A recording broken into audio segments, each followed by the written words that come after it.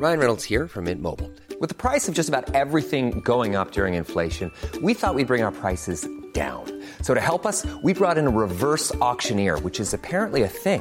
Mint Mobile Unlimited Premium Wireless. How to get 30, 30, bit to get 30, bit to get 20, 20, 20, bit to get 20, 20, bit to get 15, 15, 15, 15, just $15 a month?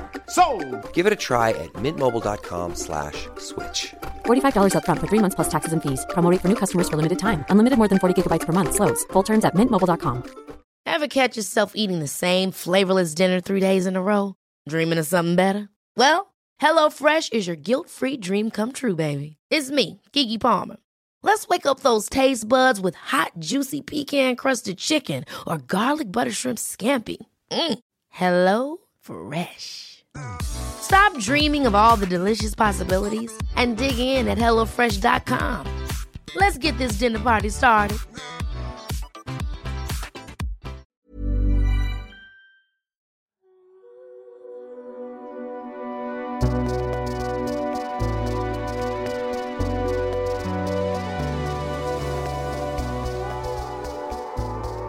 Hello, one and all, and welcome to Book Off, the literary podcast with a difference. I'm Joe Haddo, and today I'm not in a studio, but tucked up at home on my sofa, or on my kitchen table, actually, respecting the government guidelines around the coronavirus. And whether you're a new listener to the podcast or a regular, it's great to have you with us, and I hope wherever you are, you're keeping safe and well. A quick parish notice before we start. If you like what we do, then please subscribe or follow us, or both, so you'll always know when there's a new episode available. And if you have a minute to spare, please rate us via the Apple Podcasts app and leave us a little review, because it all helps to spread the love.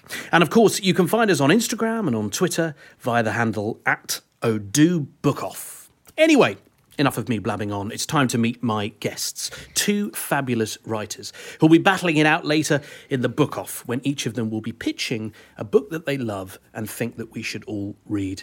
My first guest is an award-winning author who joins us from her home in Scotland. Her books include the powerful memoir I Am, and the Costa Award winner The Hand That First Held Mine. She's just published her 8th novel, Hamnet, which we'll be talking about a little later on. Hello and welcome, Maggie O'Farrell.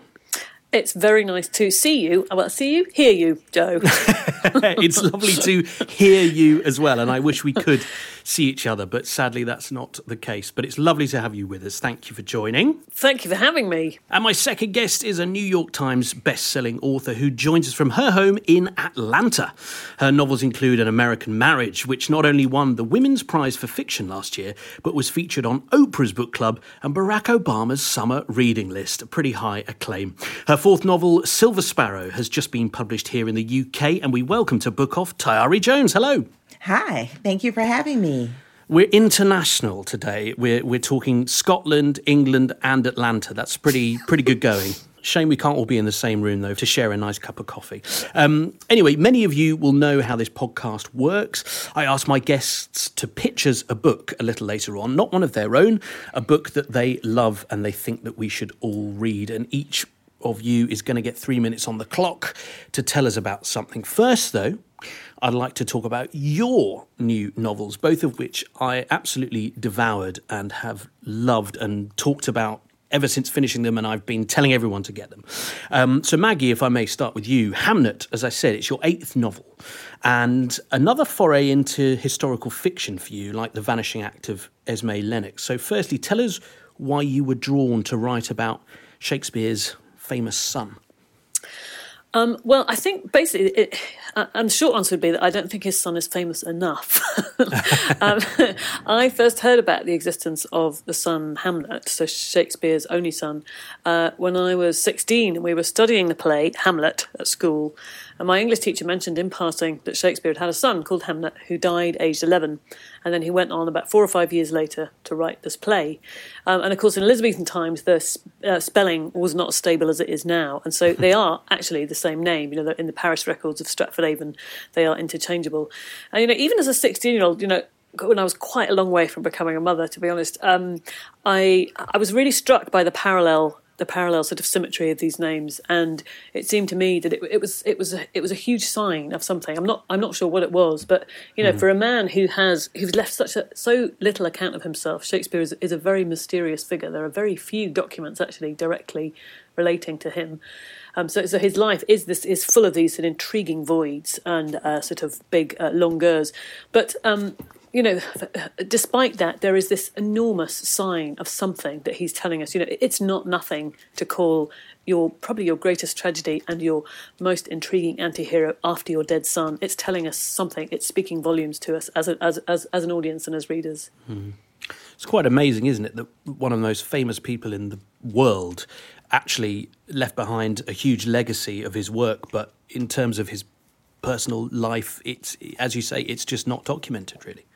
Well, it's an enormous imbalance because, yes, we have this incredible output for him, but the most significant thing for me about that is that he, unlike, say, Marlowe and Johnson, who, playwrights of the same era, they made sure that their work was published and put out in the world before they died. Shakespeare did not. The only reason we have all his plays is because two of his mates who were in the company with him after his death went and collected up all his manuscripts and all the papers that he'd used and all the kind of working copies that they'd all used in the productions and put them together and made the first folio. So he didn't even particularly care about preserving his literary legacy. Wow. Yeah, it's horrifying. I mean, there's also no one's ever found his library. So, obviously he had an extensive library of all kinds of different works, but no one's ever found it. And there is one interesting theory, which is that it may have been destroyed in the Great Fire of London. Oh, yeah, well, that's perfectly possible, I suppose. It would make sense historically. It would, or is just yet to be found, and one day someone will stumble across it. Wouldn't it be good? It. The other possibility is they used it as firelighters back in Stratford. Don't really want to think about that, do you? I know, it's horrifying, isn't it? I just want to bring Tayari in here. Are you a Shakespeare fan, buff? I think, I think all of us writing in English are on some level in conversation with Shakespeare. Yeah, I think you're probably right. I can't claim to be a complete expert, but it's inevitable. Certainly in the UK, you get taught Shakespeare at school, and then undoubtedly, if you're into drama, if you're into literature, you're going to be performing a Shakespeare play, or you're going to see one at some point. So I think he's just sort of entrenched, isn't he? I mean, he's entrenched in the culture. I mean, if you are a kid and you're watching The Lion King, there's Hamlet again. Or even if you look at this cable TV show we have here, it's kind of trashy, called Empire. It's it's modeled on King Lear. So, I mean, Shakespeare has changed the way we understand story. Yeah, absolutely. But Maggie, you don't actually ever mention him, or certainly you don't mention him by name in the book, do you? No, I couldn't.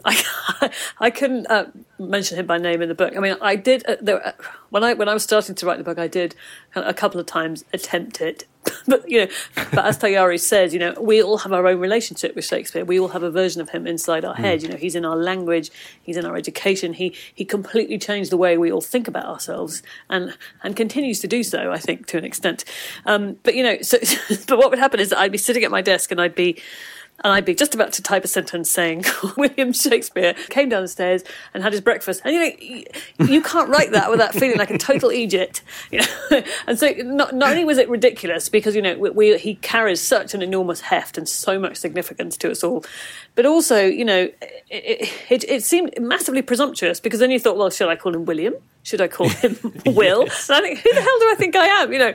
So I just thought, no, he has to be. He has to be either the father or the son or the Glover's son or the tutor.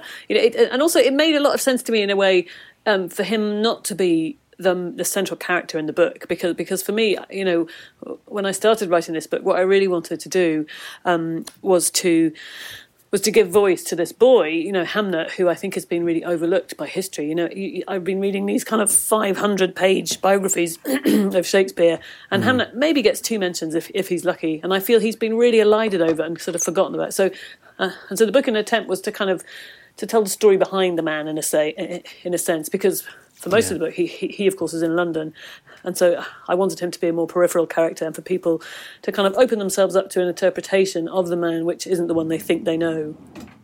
Well, we'll talk more in a moment about him and about his mother, who you portray in the book as well. I just want to take a moment to talk about Silver Sparrow now, Tayari, and An American Marriage, which many of us will know, which I mentioned won the Women's Prize last year. It came from hearing a couple arguing, I believe. So where did the inspiration for this book come from?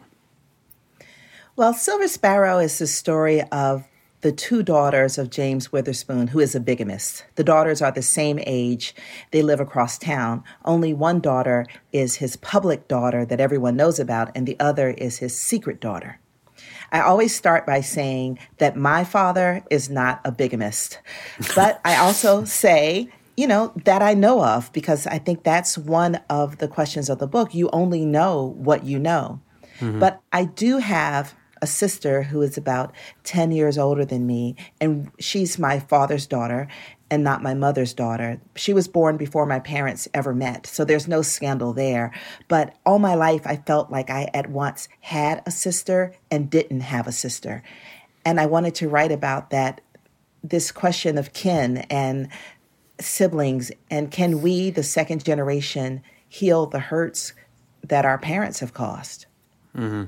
Because what I got from reading the book, and what we've talked about before actually, is how delicate families can be. And I think you portray that very, very well. Reading it, I was thinking, gosh, it's the case of just a few words or, in a bigger picture, a secret that suddenly unfolds, and that can just crumble the lives of so many people. Oh, and I was also interested, the idea of the father being a bigamist is extreme and unusual, but actually turns out it's not as unusual as you would think. But this is something we grapple with in our modern society. We speak a lot about blended families, but there are a lot of families that have not blended. I've traveled all over the world talking about my work, and everywhere I go, there's someone who had this experience of their father has a different family. Even when I was on the Queen Mary coming to London recently, a woman at a table next to me, she was beautifully dressed, quite elegant, and she said, when I was 8, my parents divorced. My father remarried, and I felt like I had gone from being a daughter to being a niece. So this happens to children all the time. Their fathers move on and have new families. Do you think it's something maybe that isn't as talked about as perhaps other family relationships? It's hardly ever spoken about. It's such a shame that people have a feeling, abandoned by their fathers. And the thing is, we think about custody as parents taking custody of children in a divorce, but also children have custody of parents. The man can only live in one house. He can only have breakfast at one table. So one set of his children necessarily will know him better, have a relationship with him in a more daily way. Yeah. Yeah, that's very true. I hadn't thought of it like that, actually. There's always going to be one side that gets more, I suppose. It's unavoidable. It is unavoidable, particularly when you factor the mothers in. The other mother is his ex-wife. He cannot have that same easy closeness, hang out, in the same way as he does with his new wife. Think about it. With his new wife, he's in the blush of new love with the new baby. And this ex-wife, that's his ex-wife, and in many ways, his ex-life. Yeah. I want to talk about the characters in these books now, and I'll come on to talk about Dana and Charisse, if I may, in a moment, Tayari. But back to Hamnet, not Hamlet or Hamlet, whichever way you want to say it, I guess. He is the main character in the book in a way, and he's also the title of your book, Maggie. Mm-hmm. But the centre of the story seems to be his mother. Yeah, well, I mean, during the writing of the book, which I had originally conceived as a book about fathers and sons, as the play is, very similar to Tayari's book. It's, Hamnet is also about kin and siblings and the kind of effect that parents can have on children, but also, this sort of interrelationship of siblings. So when I began researching it, I planned it as this kind of father and son novel. But actually, while I was reading about their lives, I became sort of really distracted and almost hijacked in a sense by Hamlet's mother, who of course we all tend to know as Anne Hathaway. But one of the things I found out when I was researching her, because if you think there are a few documents about Shakespeare, there's almost nothing about her at all. One biographer describes her as this wife-shaped void. There's very, very little we actually know about her. We know she was the daughter of a very sort of wealthy yeoman or a sheep farmer, and that she married Shakespeare at 26 and he was 18, and that she was about 3 months pregnant by the time they got married, which in those days was not unusual at all.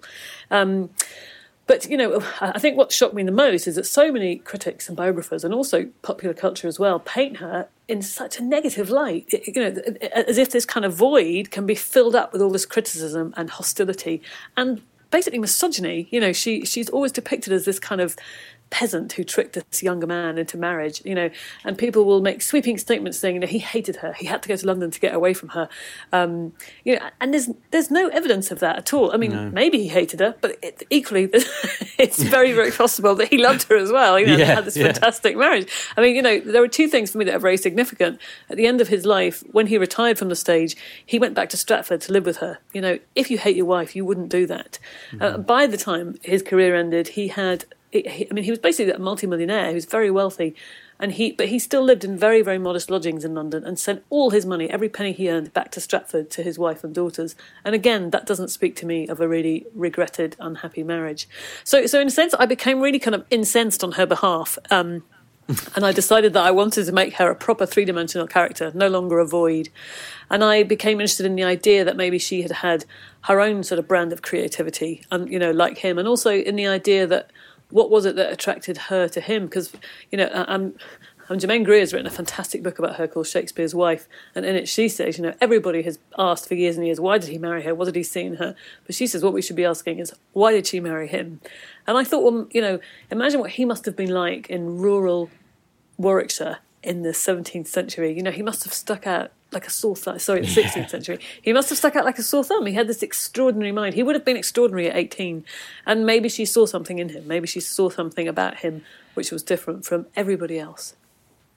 And she makes a great entrance in your book, doesn't she, Maggie? I just think that when we're first introduced to her, that's one of the bits that really sticks out in the whole of the novel for me.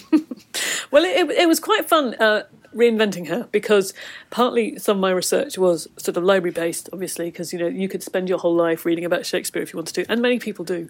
But also I did quite a lot of practical research, particularly for Agnes. One of the things I found out was that her father, in his will, names her as Agnes, not Anne. And this, actually, to a novelist, was a gift, because, giving her there's the possibility that we've been calling her by the wrong name all her life, because if anyone's going to know her name, it's her dad, surely. And so I decided that there were two things in Hamlet, the play, which always have intrigued me, and that's the details of herbology, plant law, and also hawking. Shakespeare uses a lot of metaphors to do with falconry and hawking. So I decided to give these two things to her. So part of my research was actually to go and learn how to fly a falcon. Oh, wow. Yeah, I did.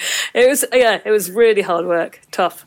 It was incredible fun. So I went down to the Scottish borders and I flew several falcons and several hawks until I decided on a kestrel, which is the most beautiful bird ever. It's incredible. I decided on a female kestrel. They're very, very light and totally silent. You could stand there with your glove in the middle of a wood and they'll appear from nowhere, just silently, and land. And they're pretty light, actually. They're about the weight of a kitten.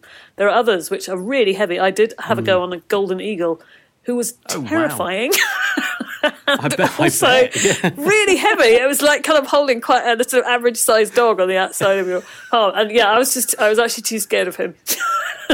So the kestrel won out. The kestrel, I like the kestrel. Beautiful animals.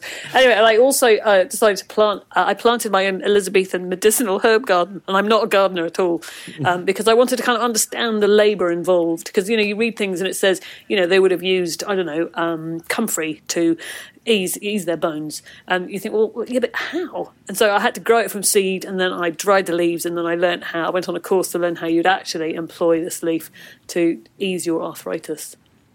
Wow, all this stuff, you see, we take for granted in reading the book, and we think, you've done all the research here.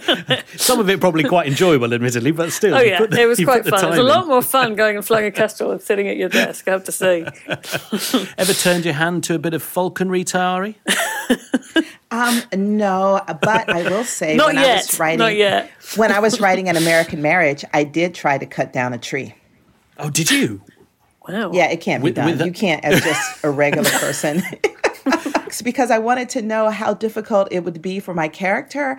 And when I saw how hard it was, it really set my mind at ease for the scene, because you cannot, if you don't know what you're doing, you can't chop down a tree. That tree is older than you. It was here before you were born, and it will be here when you're gone. So you were actually quite relieved then in trying it to know that you'd written the right thing. Yes, well, it was when I was writing it. I wanted to know, like, what am I doing in this scene? Yeah, no, you can't chop down a tree. You can't do it. All very outdoorsy research here. I like that. Tayari, I want to talk about your main characters, but first, just to ask about Silver Sparrow and where that title comes from, if there's something behind that. Well, I had originally wanted to call the book The Silver Girl, and I had to get rid of it because I found out like a really famous author was having a book by the same title, and they were afraid that it would eat mine up. And I felt really frustrated. I felt like Dana in the book, like I had the title, but now some person who outranks me wants the title, so I just have to give it up. And so I was really resentful, and I had 2 weeks to get a new title. And I was asking strangers on the subway. I was saying, hi, I've written this book. It's about these two girls. They have the same father. What do you think the title should be? But I kept rereading the book, and then I noticed that the hymn, the Baptist hymn, His Eye is on the Sparrow, comes up in the book 3 times. And I thought about it because the idea of that hymn is that, God has his eye on the smallest of us, the sparrow. And then, there is in the New Testament about the least of these, what you have done unto the least of these, you have done unto me. And I thought about Dana, and she is the least of these, but she is also the silver one as well. So the title just became clear to me that it should be Silver Sparrow. And once I chose it, I was so grateful because so many people have written to me to say, I am a Silver Sparrow daughter, or I am a Silver Sparrow son, because there is no real dignified way to speak about yourself if you are your father's secret. And the title of this book gave a polite, honorable way to describe that situation. That's really lovely, isn't it? And that must feel so great to have correspondence like that coming back to you. I must say that for much of my career before An American Marriage, I felt that my books were read by a very small group of people, but the book seemed to find their way to people who needed them. And those types of letters, that to me in my mind, those people were always my audience. And they didn't decide prizes. They could not award grants, but they gave my work meaning for me. Yeah. And when you were asking strangers on the train or when you were, in a cafe or something, did any of their suggestions get close to becoming the title? No, my favorite was my dad. My dad said, I have an idea. I said, oh, what is it? Daddy said, you should call this book, What Do You Mean That's Your Daddy? I said, Daddy, I don't think that has enough gravitas. And then he was offended. He said, I bet it would sell some copies. Thanks anyway, Dad, for the for the suggestion, but we're going to go somewhere else. But it he was, might have been right. But it was a lot of fun doing this kind of stranger crowdsourcing and asking the people in my life, because when you write a novel, it's a very solitary process. And in this, I had to throw open the doors and invite everyone in because we had 2 weeks to come up with a good title. 2 weeks. Gosh. Wow, that seems like a lot. Yeah, that's quite a lot of pressure. But I look back on that as one of the most pleasurable moments of the process. Yeah. And I was talking to people. I was living in New York. New Yorkers don't even talk to people. And I was talking to everyone on the subway car. That's a bit like London as well. We don't really talk to people. Really? No, New York and London are probably quite similar in that respect, I think. One good thing, actually, that's maybe come out of this awful virus is that communities, certainly in London, where I am, are getting a bit more involved with each other, and neighbours are talking to each other, and people are actually, helping each other. So that's one. I'm trying to put a positive in here to the current situation, It's true. I've even seen that here. I live down south in Atlanta, and we are pretty friendly in the South, but I've noticed that my neighbors are more neighborly. It's been a good experience. I hope that when this is over that we carry that on. Yeah, I agree. I'm hoping that's going to be one of the things that we take away from this when it's all said and done. Maggie, you ever had a 2-week deadline on a title, or a title that just hasn't worked? Yeah, absolutely. I always leave the titles right to the last minute, actually, because I think, I don't know, I've always thought it's a bit like having a baby in a sense. You know, I've always been slightly freaked out by those people who are pregnant and they say, my baby's going to be called Bethany or Anthony, you know, and I always think, well, how do you know? What if they don't look like a Bethany or an Anthony? And so I feel that you can only when your book is finished right at the end do you know what it is you've done, what it is you're trying to say in a way. So I always leave it so, which I think is quite stressful for my publishers who want to make things like catalogues. Yes, I can imagine they're probably, in terms of the marketing side of the book, they're probably quite keen for a title, aren't they? I think it's a bit of a challenge for them, poor things. A couple more questions before we do the book off, if I may, and we'll find out what books you're going to be pitching very shortly. But we were talking about Dana and Charisse Tayari, or you mentioned Dana anyway. These are the main characters of your novel. And this is a relationship that's destined to explode from the beginning, right? So did you know going in to write this book that was the case? I never know what the people are going to do before they do it. For me, the writing is a discovery process. So the first half of the book is written from the point of view of the secret daughter. And I thought the whole book was going to be her story. But at some point, I hit a wall where I had exhausted everything that she could share with me because she doesn't know what goes on inside her father's other house. And I was dying to know what they were doing over there. So I started writing from the point of view of the daughter who, up until now, understands herself to have an ordinary life. And then she met a girl, she made a friend, and that friend, unbeknownst to her, is her sister. And I was with bated breath. There were times when I had to get up and walk out of the room. The tension was so high. I was like, what is going to happen? Nothing good. But I just powered through to the end. This book has been published already in the US, and you were mentioning that you got quite a lot of correspondence about it. But readers in the UK are just discovering it. It's just come out at the time of recording this. So how does it feel to be finding a new audience with this book that you might consider as being an old book for you? You know, this book is the one that is closest to my heart because it's the closest to me autobiographically of anything I've written. And I think it's a conversation that needs to be had, and it's a universal conversation, so it should be had, you know, as far and as wide as we can. So I'm delighted that this book has come to the UK. So it doesn't feel old. It never feels old to me. Even though An American Marriage is the book for which I'm most known, I feel that Silver Sparrow is the book that knows me. Oh, that's good. You should be a writer. Maggie, very briefly, just another point on Hamlet, if I may. Am I right in thinking, whether consciously or subconsciously, that you've sort of woven Shakespearean themes into this novel? Because that's how clever you are. I don't know about that, but yes, I have. But I'm hoping actually that they're done with a very, very, very light touch, and that you might see them or you may not see them. I just think I'm very clever too, and I've picked up. Well, that must be it, Joe. That must be it.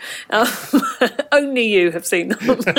I think the last thing I wanted to do with this book, firstly, was to have a friend who's very forthright, and she said to me, "Whatever you do, you're not allowed to use the word prithee in this book." So I really didn't want to do any kind of cod Elizabethan dialogue, but I also didn't want to do any kind of terrible clunking, this is where he got the idea from, because of that gives me slight shudders, down my back. But so I hope they're very, very almost invisible, but they're there if you want to look for them. They are subtle. Oh, I'm glad. I just, whilst reading, picked up a couple of little things. I thought, oh, she's very clever, very good. And I just wanted to check that that was something you just nestled away there in the prose. They are, but they're hidden in plain sight, I hope. Hidden in plain sight, very much so, yeah. I loved both of these novels, as I said, and thank you both for joining me to talk about them. I just think they're absolutely fantastic. Hey, I'm Ryan Reynolds. Recently, I asked Mint Mobile's legal team if big wireless companies are allowed to raise prices due to inflation. They said yes. And then when I asked if raising prices technically violates those onerous 2-year contracts, they said, "What the f*** are you talking about, you insane Hollywood ass?" So to recap, we're cutting the price of Mint Unlimited from $30 a month to just $15 a month. Give it a try at mintmobile.com/switch. $45 up front for 3 months plus taxes and fees. Promo rate for new customers for limited time. Unlimited more than 40 gigabytes per month. Slows full terms at mintmobile.com. I'm Sandra, and I'm just the professional your small business was looking for. But you didn't hire me because you didn't use LinkedIn Jobs. LinkedIn has professionals you can't find anywhere else, including those who aren't actively looking for a new job, but might be open to the perfect role, like me.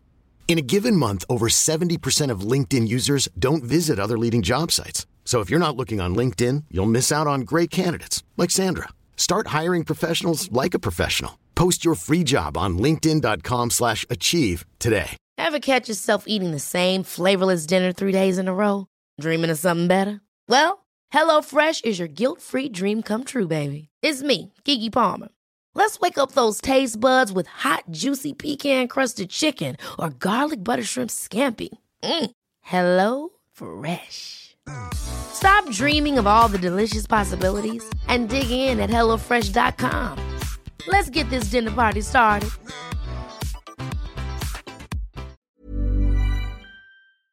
I'd like to now move on to the book off, if I may, which is where each of you is going to get 3 minutes to tell us about a book that you love and that you think everyone should read.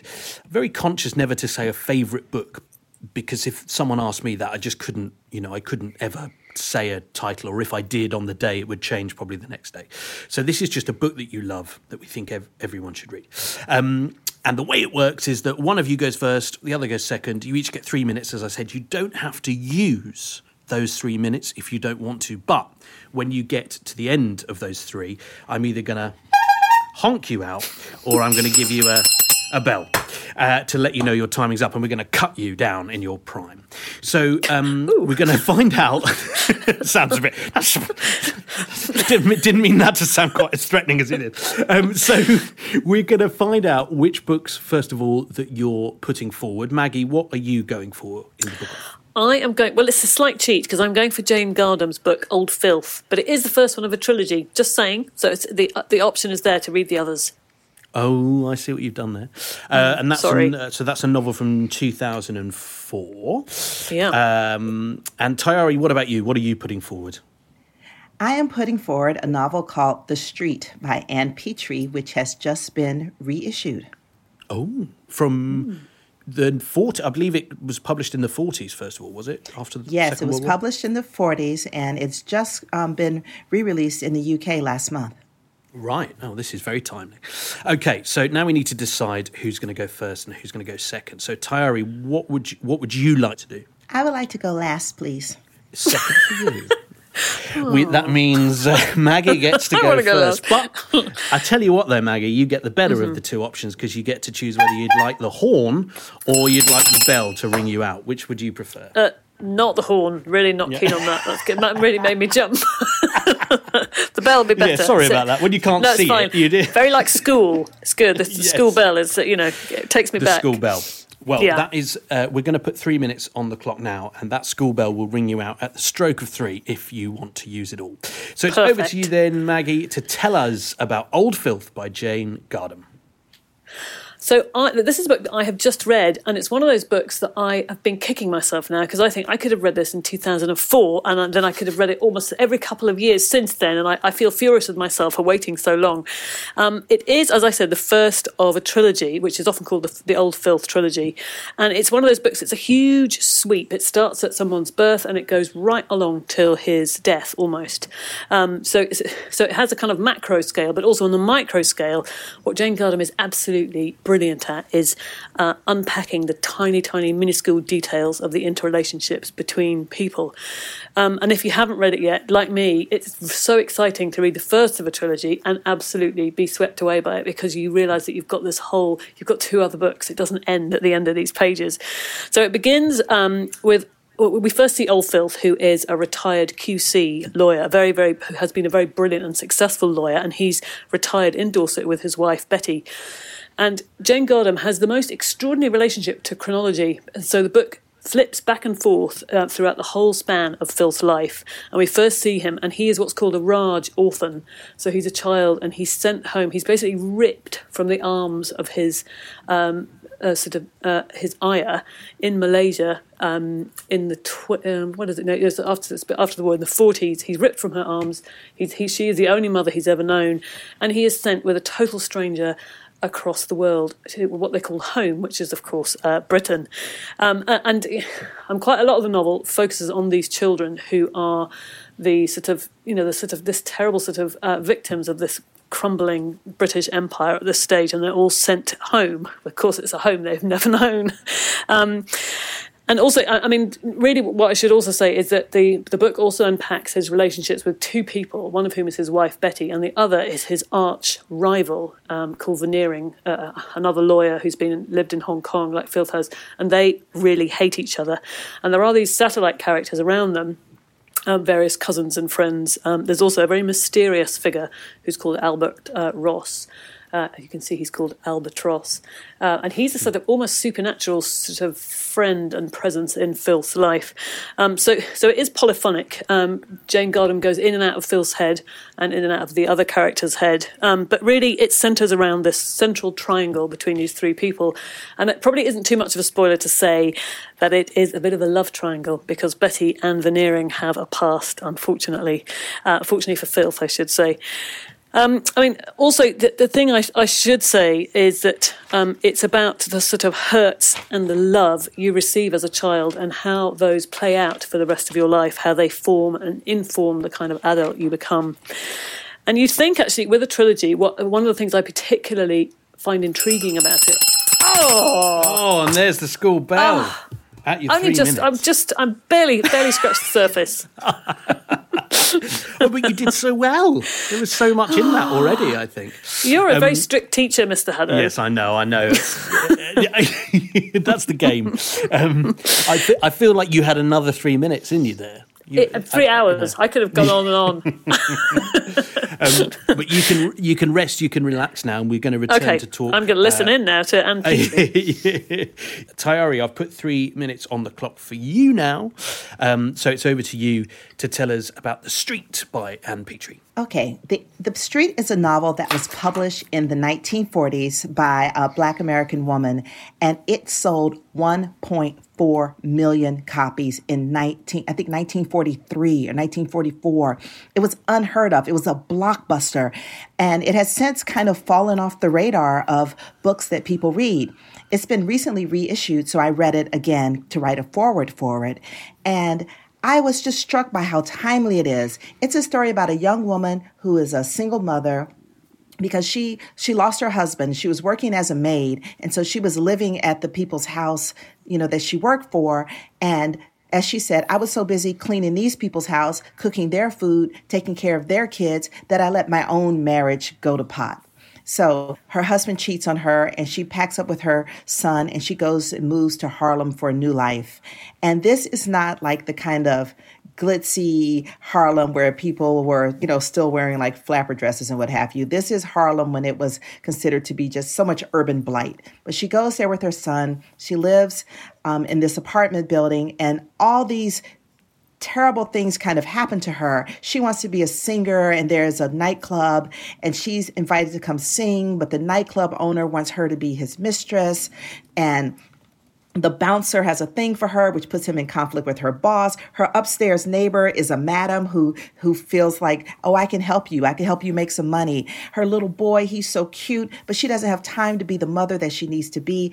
So it's about work-life balance. It's about dreams. It's also about the things we would now call the Me Too movement, but from the point of view of a working class woman just trying to make it. Of the many things that I love about this book is that it has stark social commentary about inequality, about gender, about race, but it's also a page Turner, you cannot put this thing down. I cannot believe it was written in the 40s. And if you do any research on it, do an image search, you will see all the different covers it had because it's so multifaceted. Like on some of the covers, Ludi, that's the main character, is wearing looking like a bombshell in like a tight red dress with like a corset on. Others, she's looking like a respectable mother with her child. Others, it looks like a Black protest novel. Because it contains multitudes. This book is everything. Wowee. I just decided to do the horn anyway. You had 20 seconds to spare there, Tayari. But another fantastic pitch. Thank you very much for that. Well, you can relax now. I'm going back to Maggie to pick her brains on this book. And it's a book or a trilogy I didn't know before you mentioned it. And the first thing that struck me was just how you said you obviously love it so much because you said, I would be I'm sort of jealous of someone who hasn't read it yet because not only do they get to read that, but then they finish it and know that there's 2 more books as well. There are 2 more. That's the great thing about it. Yeah, and they're all as good as each other. I know we're only talking about one, but it's a strong trilogy. Yes, actually, what's fascinating about it is because there are some sort of sequels or trilogies where you sort of feel that the air is coming out of the balloon very, very gradually. But with this one, absolutely not. And what I was about to say before you rang your school bell is that you'd think with a trilogy that the second one would pick up where the first one left off, and the second where the third one picks up. But actually, it doesn't. What she does, which interests me, I think she has a very interesting relationship with chronology, Jane Gardam. And what she does is instead is actually go right back to the beginning again, but does it from another character's point of view. So not exclusively, but the second book, The Man in the Wooden Hat, is basically Betty's book. So it gives the story of the marriage and her life, but all from Betty's point of view. So you get this kind of long lens suddenly on Filth, who of course is the main character in the first one. And then the third one goes right back to the beginning, and you get Veneering's take on his, you learn an awful lot about him, his childhood. So it's absolutely fascinating because you'd think it doesn't carry on. It doesn't kind of go on with the next generation. It goes back and hands the microphone to another character. And it is incredible because you see these characters, you get to know them so intimately because you see them from the outside and also from the inside. And there's an awful lot, of course, that we hide from other people. And this Oldfield trilogy really goes into that. It talks about that. It really speaks to that dichotomy between what people carry on the inside and what they display on the outside. You've totally sold it to me, and I'm sure to others as well. And the macro-micro thing, and everyone sort of loves a good love triangle, don't they? So it sounds absolutely brilliant. So thank you for bringing it to our attention for those that may have not known it, like me. And similarly, I didn't know about Ludi, Tayari, and I didn't know about The Street. Tell me more, because I love that this stat that it sold 1.4 million copies in the 40s, which surely is a record breaker or something, is it, for back then? Oh, yes. It was the first blockbuster by a Black woman in the world. 1.4. I mean, that's a lot of copies now, but just think the population was and this is only domestically that she sold these copies. And think there was no Twitter, no Facebook. People weren't doing direct mailings. This was all word of mouth. You obviously love this book from the first time you read it, and you've reread it again to write the foreword, and I think that really comes across. And like you said, it sounds to me like it is timely because there's so many different themes to it, and it's about a working class woman trying to make it, and that could be 2020, couldn't it? It absolutely could. I mean, there are questions of housing insecurity, there are issues of sex work, but also this desire to be respectable. But one of the parts about it that I think is so interesting is how it talks about the real lives of the people we hire to take care of our children, to clean our houses. We have this idea that the people who do this work, they love our families like their own. But no, they have their own families. If a woman is staying at your home, cleaning up and cooking for your family, her own family is going without a mother, without that dinner. And so it really raises really complex ethical questions. And that makes me think of, I don't know why, I think because recently I've seen a couple of films maybe that have had nannies portrayed in the films. And in each of those ones that I've watched, the mother sort of comes across badly as not knowing their child as much as the nanny does. And yet, from the nanny's point of view, if they have children themselves, I wonder if they sometimes feel guilty because they know someone else's child maybe even more than their own.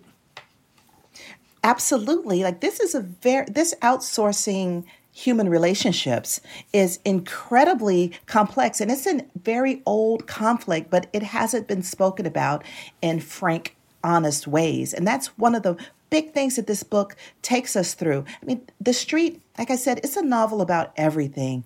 It is book club gold, and you cannot put it down. And just say that last line for me again, Terry. You can't put it down? You cannot put it down. You will not put it down. You will not want to put it down. That sounded like a threat. You will not put it down. You will read it to you the will end. Not, you will read this book to the end because it will improve you.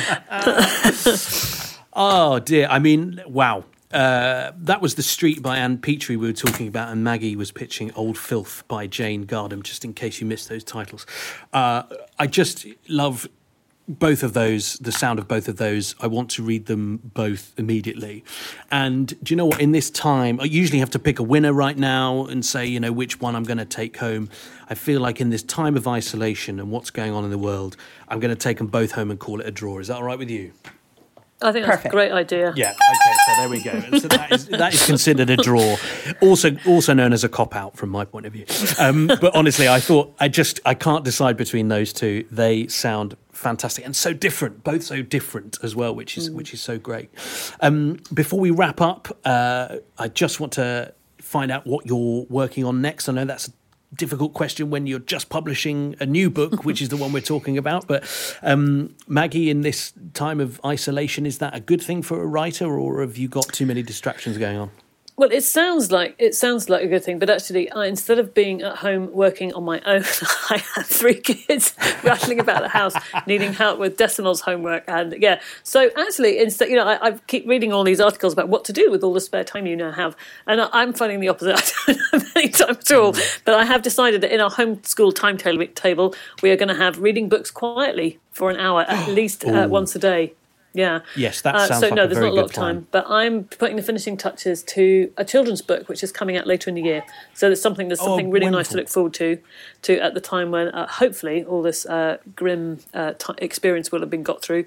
And so the illustrator is illustrating it right now. So every now and again I'm getting these beautiful watercolours appearing in my email, which is so nice to get at the moment. That's a lovely thing. What a lovely thing to get at this time. Yeah, wow. Yeah. I think there's a lot of pressure that's being sort of put on everyone that this time now, because we're all meant to be staying indoors, it should be, it's somehow a very creative time.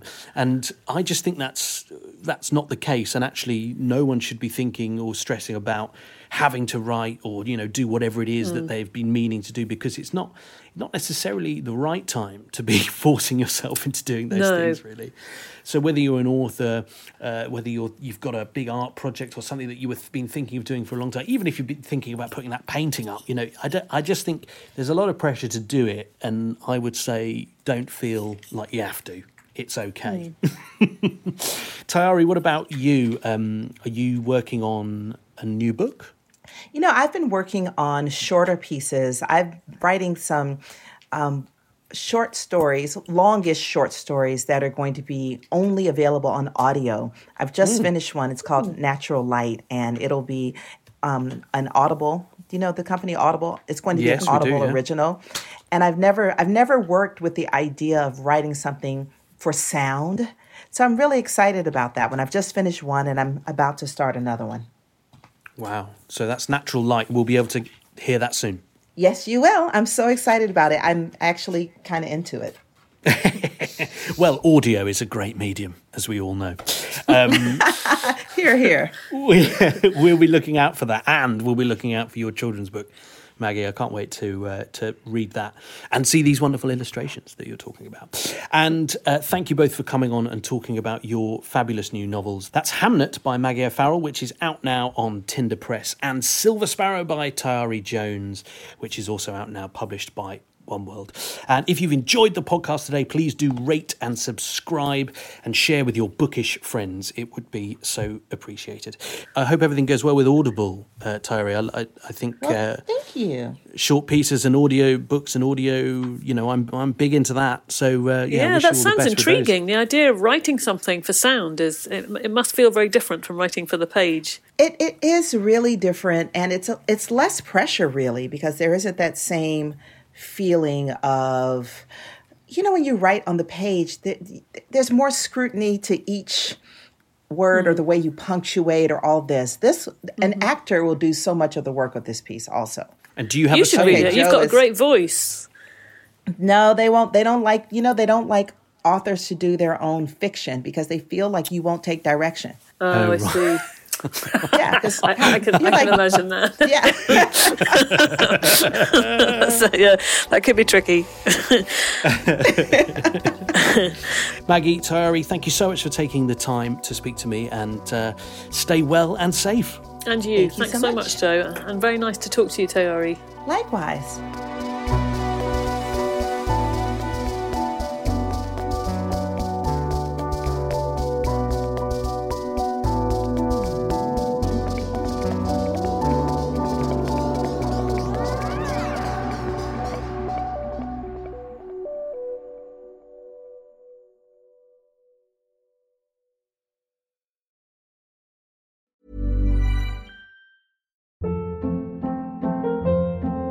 Hold up. What was that? Boring. No flavor. That was as bad as those leftovers you ate all week. Keke Palmer here, and it's time to say hello to something fresh and guilt-free. Hello Fresh. Jazz up dinner with pecan-crusted chicken or garlic butter shrimp scampi. Now that's music to my mouth. Hello Fresh. Let's get this dinner party started. Discover all the delicious possibilities at HelloFresh.com. Even when we're on a budget, we still deserve nice things. Quince is a place to scoop up stunning high-end goods for 50 to 80% less than similar brands. They have buttery soft cashmere sweaters starting at $50, luxurious Italian leather bags, and so much more. Plus, Quince only works with factories that use safe, ethical, and responsible manufacturing. Get the high-end goods you'll love without the high price tag with Quince. Go to quince.com/style for free shipping and 365-day returns.